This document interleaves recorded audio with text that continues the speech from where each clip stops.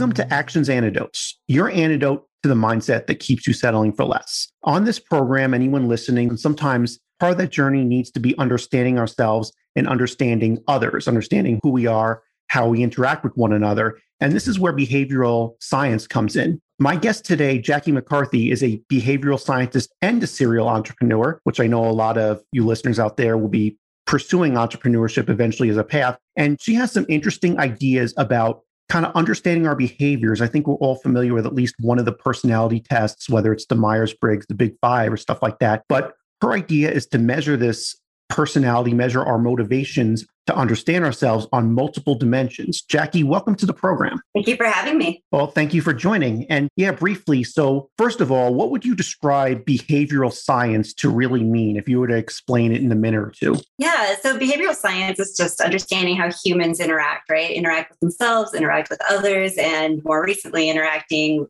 with technology and then themselves within the technological platforms. And then understanding themselves, now you have these algorithms that are trying to understand the humans. It's just studying that and gathering data, like actual measurable data to determine, how these people behave.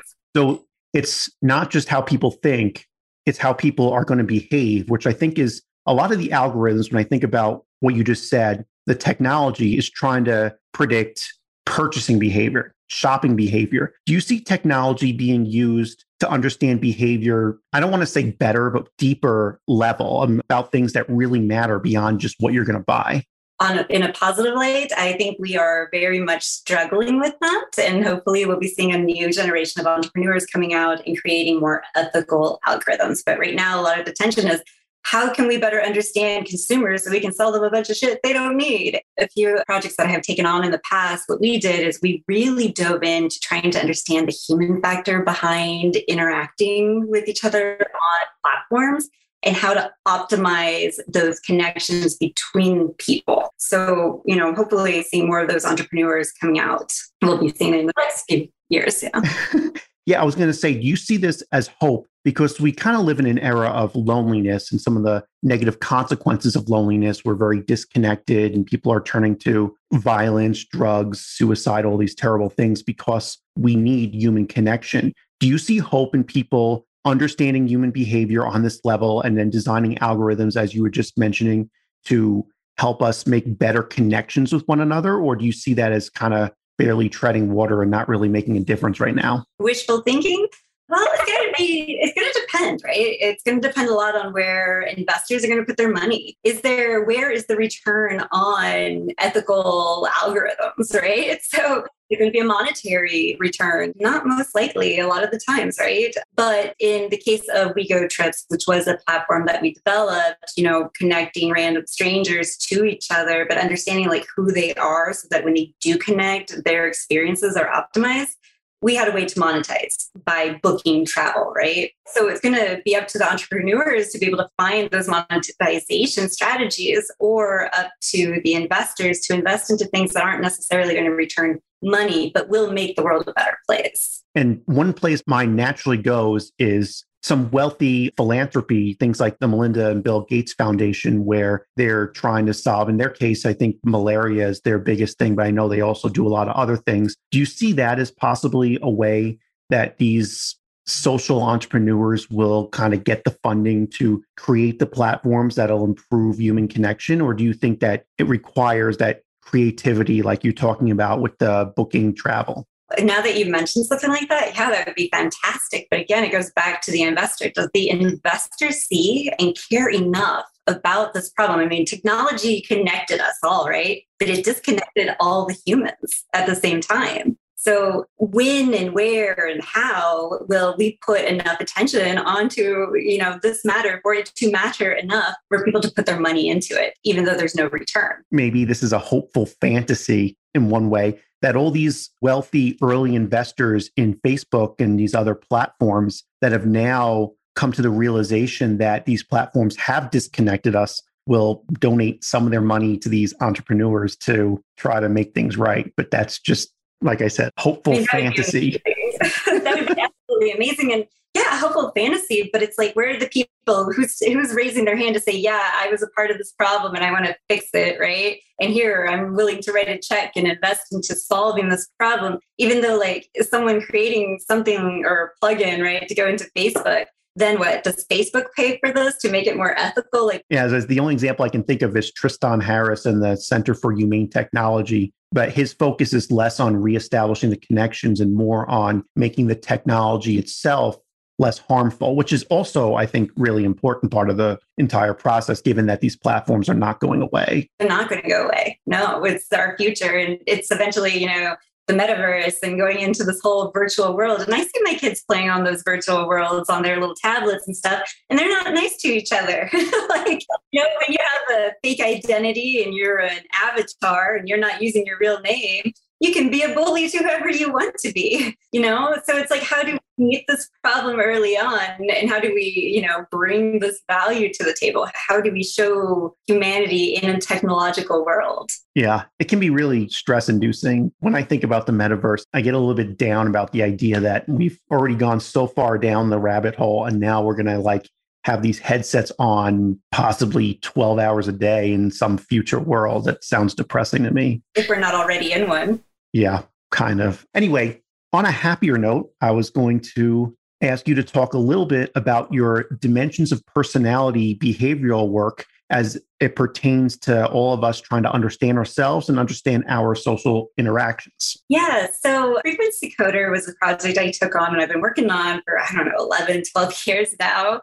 I didn't know how to code, but then I ended up teaching myself how to code. So I was able to kind of develop it, or at least a beta version of it, that where I want to get it to, it's like, okay, so now you have your personality profile and now we can put it into an AI, and then this AI can take your information and take someone else's information and then input them both together and then see how you guys will interact and then recommend you both to each other. Right? I would love to get it to that point, but how a Frequency Coder measures you is unlike the Myers-Briggs and a lot of the other personality tests. We don't measure on introversion or extroversion. We measure on frequency. So frequency is the energy that you bring. So the energy I bring to you, the energy you bring to me, that's number one. And then it's perception, who are the dreamers, who are the realists, how do you perceive the world around you? Then you have your group roles. So you have your leaders, your independents, your followers. If in a group setting, right, you don't want to have a group of 10 leaders in there. That'll create a situation where a lot of people are butting heads.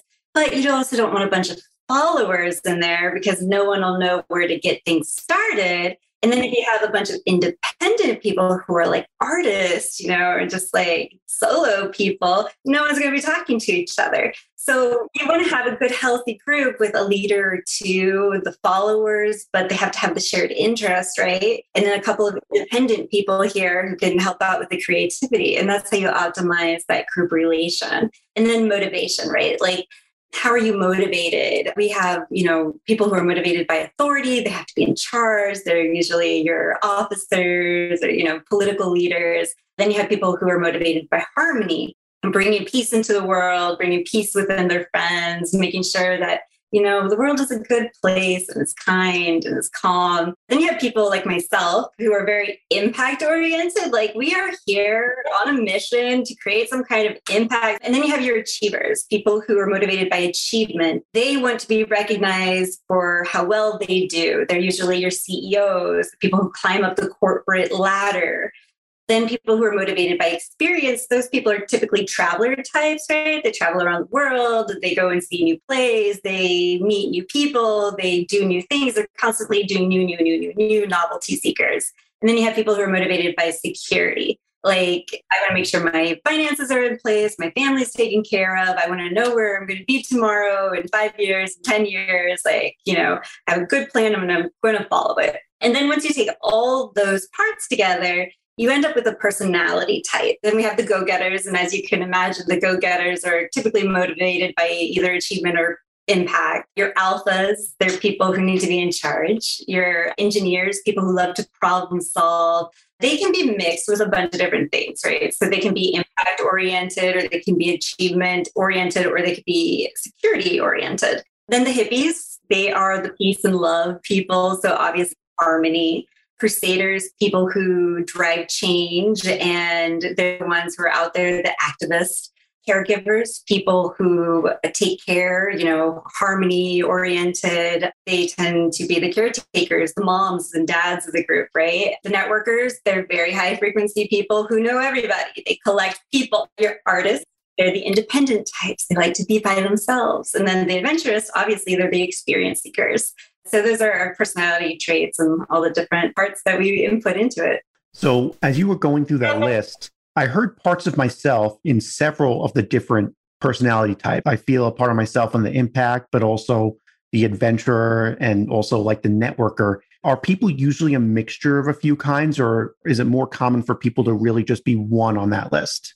So that's one thing that's unique about Frequency Coder over like the Myers-Briggs, right? We don't just classify you under 4. So you have a personality type. You're probably more likely a networker because you do like to collect people. You bring them onto your show, you talk, you meet, you go out there, and you're constantly putting yourself in situations where you're meeting new people and putting them into your pocket.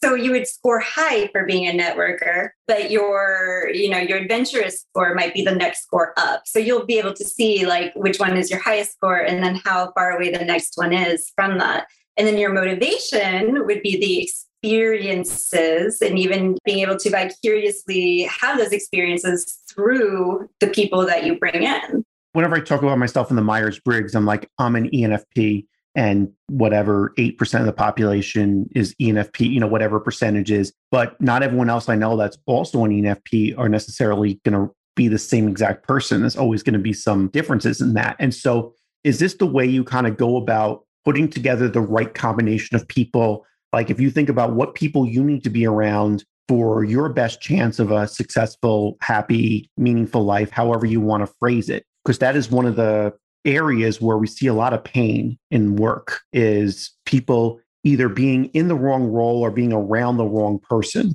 Is this the right way if you were to set up your ideal team of 8 people to go after a certain problem? Yeah, absolutely. I don't think legally you can do that, which is unfortunate because having a system like this, if you're wanting to take on a project, right? And the project is mental health. You want to get a certain type of personality type, but then you're going to need to mix that in with like the group role. Like you need your leaders, right? But how many leaders do you need to bring that kind of change?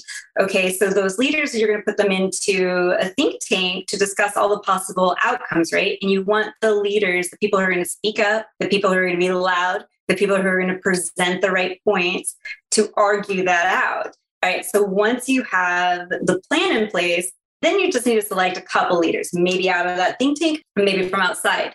Then you need to get the people who will follow that leader, but also care enough about that same thing to bring up areas that may be complicated, right? And then you need the frequency. We need to measure, like, in this kind of situation, do we need a lot of like high energy people to come in and do this who might get distracted? Or do we need a more lower frequency, could go a little bit slower, but make sure it's done properly? Versus having a startup incubator accelerator. You're probably going to want more high frequency people, probably like 1 or 2 leaders in there, but leaders who know how to work with other leaders, who know how to show them how to bring on other followers. So you need to have a bunch of different roles. But yeah, you can take that all with something like this and get those pieces. It's interesting putting these pieces together because I have so many questions on my mind about it. We have the people in our lives that make us feel good. We have our pleasant interactions. And then we have sometimes the interactions of what we need.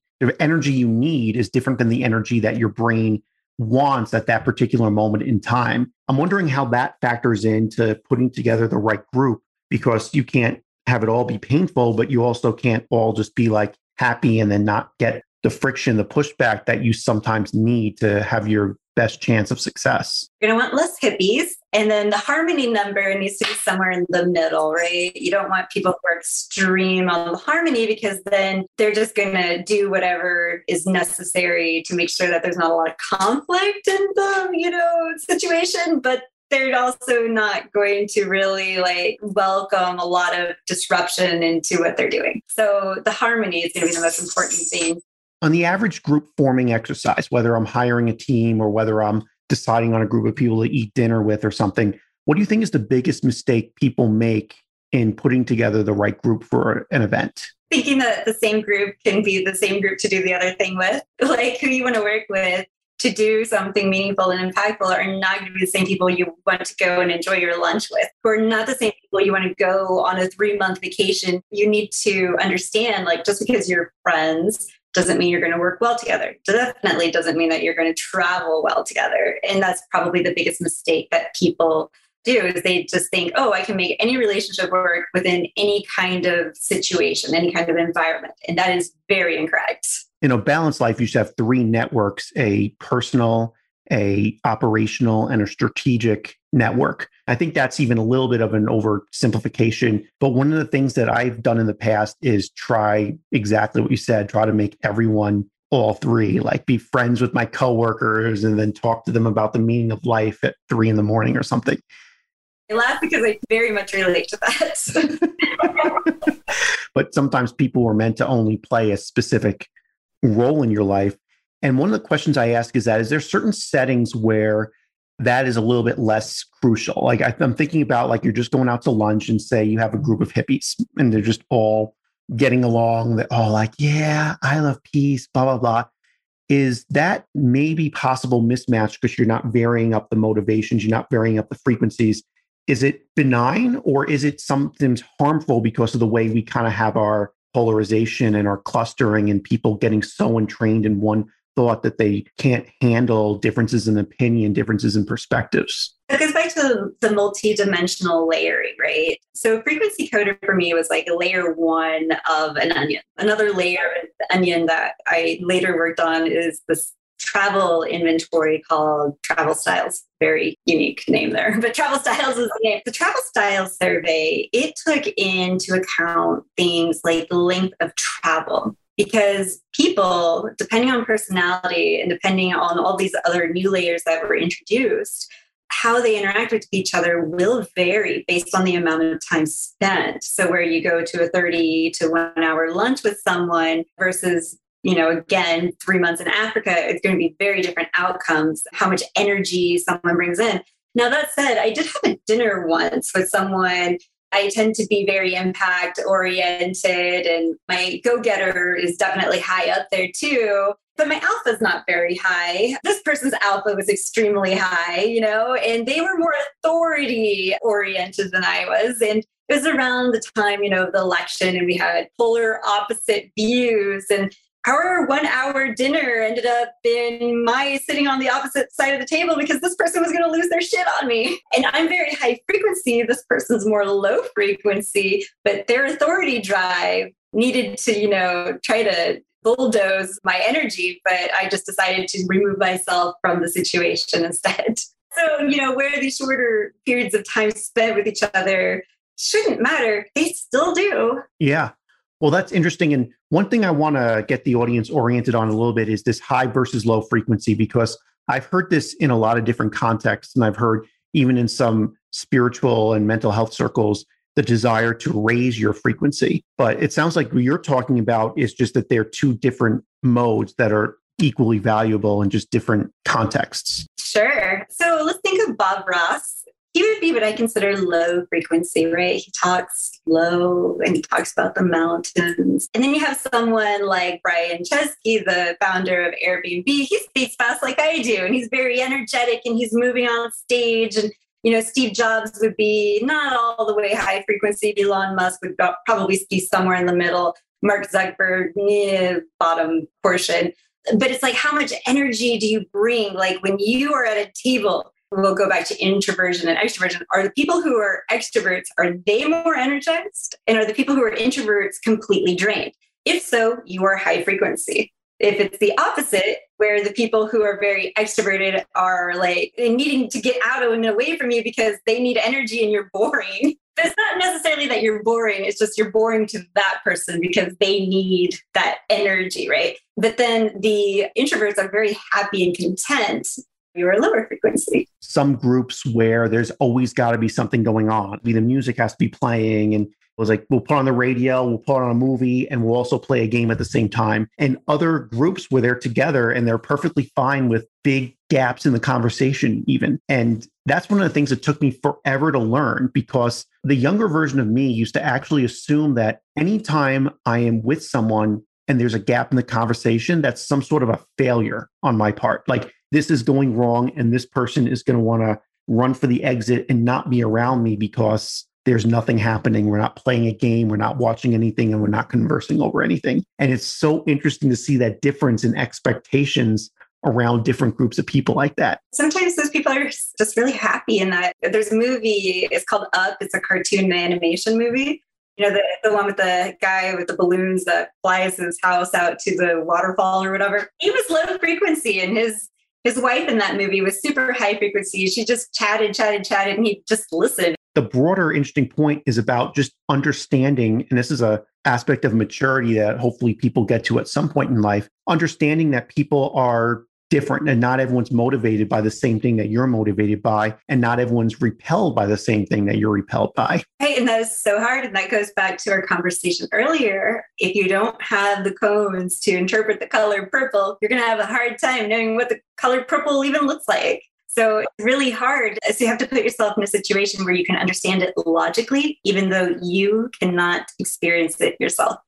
So my question is, as we all have our own frequency, we have our different dimensions of motivation, travel, and every single dimension, is understanding yourself a prerequisite to understanding your interactions with others and understanding how others are going to interact with you? Or do they all move kind of in tandem as you get an understanding of it all at the same time? Oh my gosh, you have to understand yourself. If you don't understand yourself, but you're always going to try to make everyone else happy and then pushing people away and not understanding why you're pushing them away or why people are taking advantage of you, and not recognizing that you are only responsible for your happiness and your happiness alone and the experiences that you get out of those relationships. You cannot fix, adjust, change, modify anything for the other person other than just being true to who you are. And if that person likes you, then great. If not, it's none of your business. Let it go. It's going to happen. And that's something a lot of people struggle with. I think one of the forms of self-sabotage or imposter syndrome is the idea of being a people pleaser, someone that always needs to please everyone all the time. And I think it would help a lot of people listening who have issues with this, with always trying to please everyone, to get this understanding that if someone's not pleased by you or someone doesn't like you, maybe it's just that this mismatch in frequency that you're talking about, or that they need something other than what you're providing at this moment. Even that, it's you need someone who wants to be around your energy. It's not about you catering to someone else. They're not the prize. You're the fucking prize. Like, who you are is a wonderful, amazing human being that has all these experiences and personalities and motivations and frequencies. And you need to surround yourself by the people who want that energy, not the people who are going to make you feel bad or doubt yourself or question things. So I think learning more about yourself and loving that character that you are is first and foremost the most important thing. And then everyone else, if they don't treat you the way that you treat yourself, of course you're not going to accept that. Mm-hmm. So let's say someone's undergoing a process from very beginning, you're lost, you don't know like why you are where you are in life, all the things that I am trying to help with this program, as well as some other initiatives. And you're on this journey to getting to where you really want to be. And that part of that journey is getting a better understanding of self. As you get a better understanding of self, is it inevitable that you're going to lose some people along the way, as I've read in many other places, because at some point, something about your understanding of yourself is going to shift? It's like being pruned. When you're a grapevine, you need to be pruned to grow, right? So getting rid of the pieces that are stunting your growth. At first it sucks, and I think I wrote on my chorus somewhere about like these 23 stages that you go through in life. And it talks about each stage, from detaching from your parents to detaching from these friends to self-discovery, just through this journey we all go through.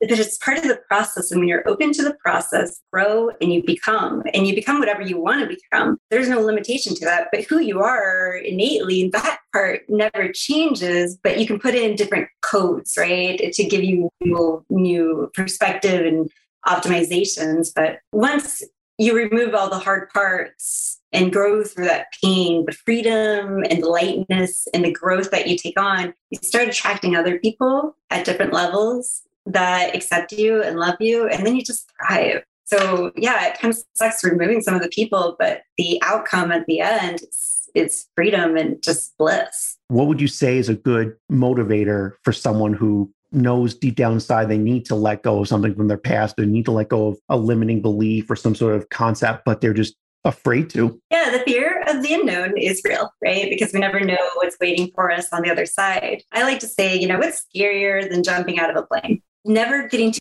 experience the sensation and the freedom and the wind and all the things of jumping out of that plane and then landing and then knowing that it was life and you lived it. Yeah. So the same way, like jumping into the unknown in life as you kind of shed some things and embrace your true self is really scary, but sometimes it's even scarier to imagine yourself, say, on your deathbed, having never done that and having lived this lie your whole, or lived people pleasing, being who someone else wants you to be for your entire life. Right. People pleasing with no one at your bedside, completely alone. And it's just like, those weren't your people. There was no loyalty. There's none of that. And how are you going to expect to find people who are loyal when you're not even loyal to yourself? Who was it? Shakespeare, to thine own self be true, right? And when you are true to yourself, you don't accept the lies and the facades and the scams. I've definitely gone through the journey, the pruning, the people thinking I was crazy there for a while because I had this vision and I was like, I'm going to leave my corporate job and I'm going to jump into this entrepreneurial world. And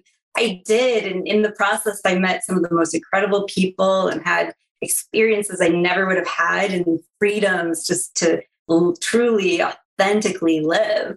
And the other thing too is like, when you're in an environment where the people, you're like, hey, I'm going to do this. And they're like, oh, well, that idea sucks, or that'll never happen, or no one will ever understand it. Those people are anchors and they're just going to anchor you down. But, when you go to other environments where people who are like yourself and understand you, when you're telling them this is what I'm building, they're like, oh my God, that's incredible. Have you thought of this? Have you thought of that? What about this? And how can I help? And it's a different environment, completely different environment. And then you start thriving instead of just being anchored and oh, you're right, that is a stupid idea. I guess I'll just throw that idea into the trash and just continue doing whatever job I'm doing or whatever friends I'm doing, and being taken advantage of and never living fully. Yeah, it's interesting because people are afraid to lose that, but they're not seeing what they're going to gain. It actually reminds me of the event that we met at. The thing I love about Startup Week is that for that week of the year, you're not around the people that just sit around and complain about whatever the world's problems are. You're around the people that are doing something about it. And I got to be around all sorts of people that are doing far more than I'm doing, even toward creating this new world. And it was fantastic. So do you believe that everybody has the capacity to find something like that, say, that's more true to themselves, whatever it is? It doesn't have to be Startup Week or any of my other personal favorite events. Do you think everyone has the capacity to find that and to find that group and find the people that are going to be at that right frequency and encouraging and, thinking on the right vibe and stuff? I've not met a situation where there wouldn't be a path to that, right? An artist must do art, a writer must write, a singer must sing, and a traveler must travel. In those situations, you'll always find people with that commonality. And when you go with, your life's mission, your purpose, your cause, whatever drives you, you tend to find people who are similar to yourself on those same roads, whether it's art class or it's on the airplane or it's in a community on Facebook that's hopefully an ethical community. And it's just with algorithms like Frequency Coder, being able to put those into existing platforms to optimize those to help you find those people would be phenomenal.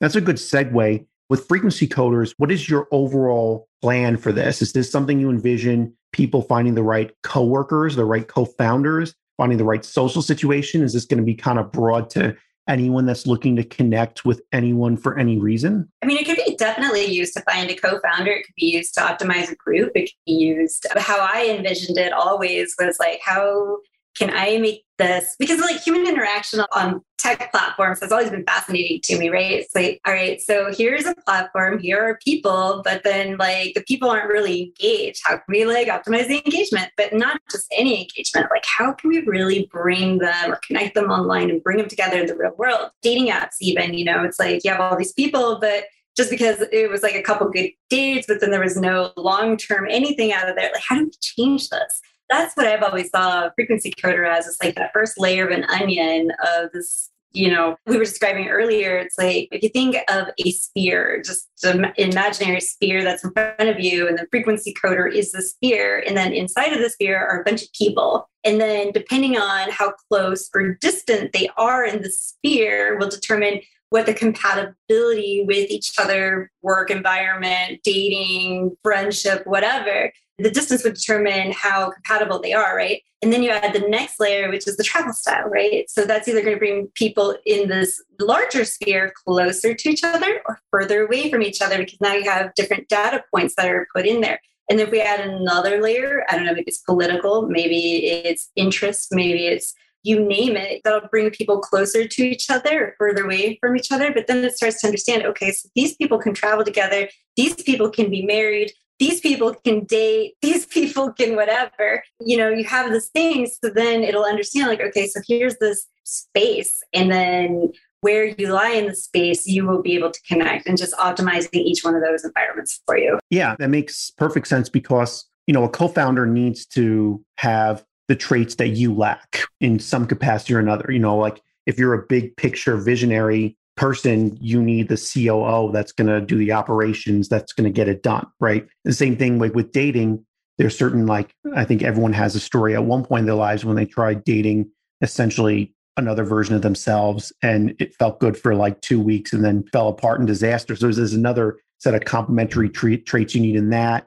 Travel partners, even people to just be your friend, or your something that a lot of people ignore, your strategic partners, which are the people that you turn to once a month and discuss, this is where I'm going with this. This is where I'm going with that. How does that factor out when, from a different perspective? Absolutely. Absolutely. And, even then, with the marriage thing, it'd be fine to date someone who is like you, as long as you're okay with not seeing yourself very frequently, right? So those are going to be more of your two CEOs married to each other, but they have to have other open-mindedness to that. So it's just bringing that all back around. But we don't have anything like that right now that is being implemented or used. And I think about the social dilemma and anything else of our experiences with social media. And the incentive is really just to get your eyes glued as much as possible to the screen. And it's interesting because the first attempt to use technology to do something other than that, I think, is the website/app called Meetup,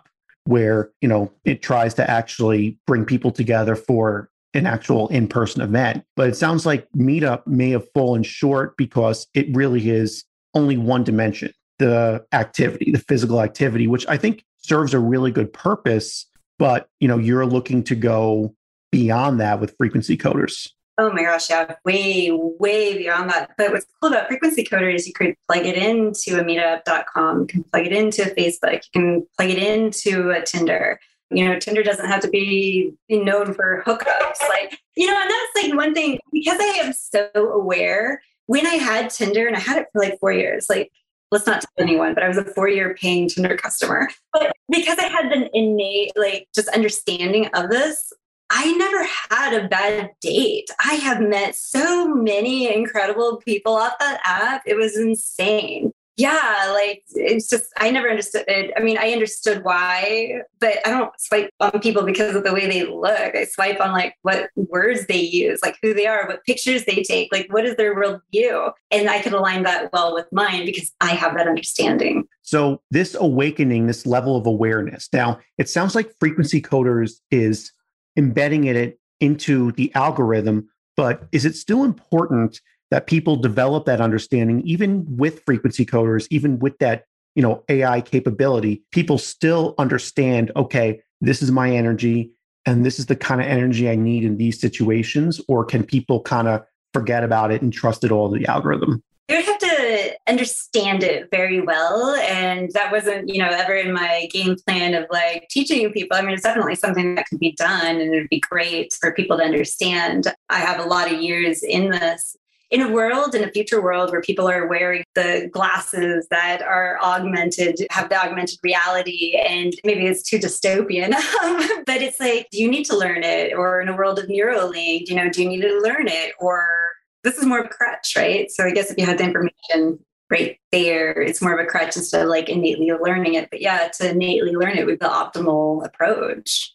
Well, one of the things that's interesting is the idea of using it to train yourself. So a lot of times early in life as a teenager, you have way different things on your mind and you're not thinking about, okay, what kind of people do I need to surround myself with for success? Maybe a few people are, but I'd say that's definitely less than 2% of all people at the teenage age. So they could use something like this to, over time, learn it themselves, because I think most people are not aware of frequency. They have this keen thing like, this person makes me feel good, so I'm going to hang out with this person more. And that's pretty much like the extent to what most people do without even realizing it, without even thinking about it on that level. Yeah, that's fascinating. I don't know. So I have two kids who are teenagers, and I teach them all this stuff all the time. I don't think my son cares. Like, he's just like, but he's also very motivated by like sensation. So if he feels good around people, if that's enjoyable, he prefers to be in those environments. Where my daughter is more like,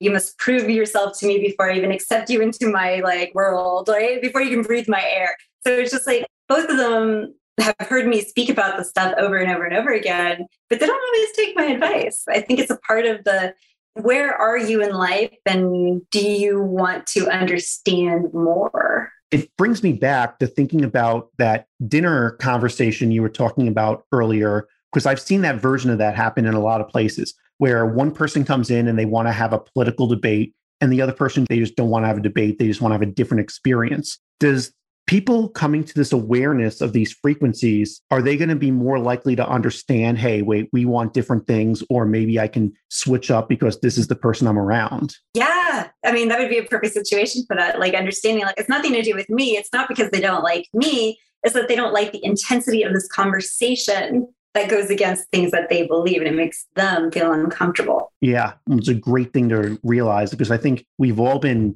on both sides of that particular equation. Yeah. But now you also have to understand, if you're an activist, right, and you're having this conversation and someone else doesn't want to have it, as an activist, you're going to be motivated by impact, and you're going to be motivated like, hey, this is a conversation we have to have regardless of how comfortable you are. So now someone who is a hippie is going to say, I understand this is a situation and I understand that there's a problem, but I'm motivated by harmony. And this isn't a situation or an environment that I want to bring turbulence into, right? So then you have two different things, both who are going to think that they're right. But by understanding this, both of you understand that you are not responsible for the other person's emotion. So what you can do is you can walk away, or what you can do is you can continue the conversation, right? Mm-hmm. And so I just want to give my audience a chance to get some more information or try out the frequency coders. What would anyone listening that wants to learn more about how it was built, or see how they can use it in their day-to-day lives, or even, learn more of like your commentary, where would someone look? Do you have a web page you can share with everyone? I do. It's frequencycoder.com. And then if you email me at info@frequencycoder.com, I can get you access to the beta. Oh, nice. That's awesome. I think I'll be doing that myself after this discussion. And if anyone out there listening wants to, I think it's a great thing to do, and it's a great thing to learn a little bit more about ourselves, a little bit more about how we interact with each other, and a little bit more about, I don't know, like maybe what we can do better to find the right people and interact with them the right way. Or just do better on platforms so that we can bring real, raw, and authentic connection into a world that no longer has it. Yep. And I certainly hope that happens as well. Jackie, thank you so much for joining us today on Actions Antidotes and sharing some of your insights about how we can really figure out who we are and who we want to be around, and how to be more authentic in our connections we make with one another. Absolutely. It was my pleasure. And thank you to everyone out there listening. And don't forget to stay tuned, or tune in again to Actions Antidotes for more interesting discussions with people who are following their passions and have really interesting pursuits.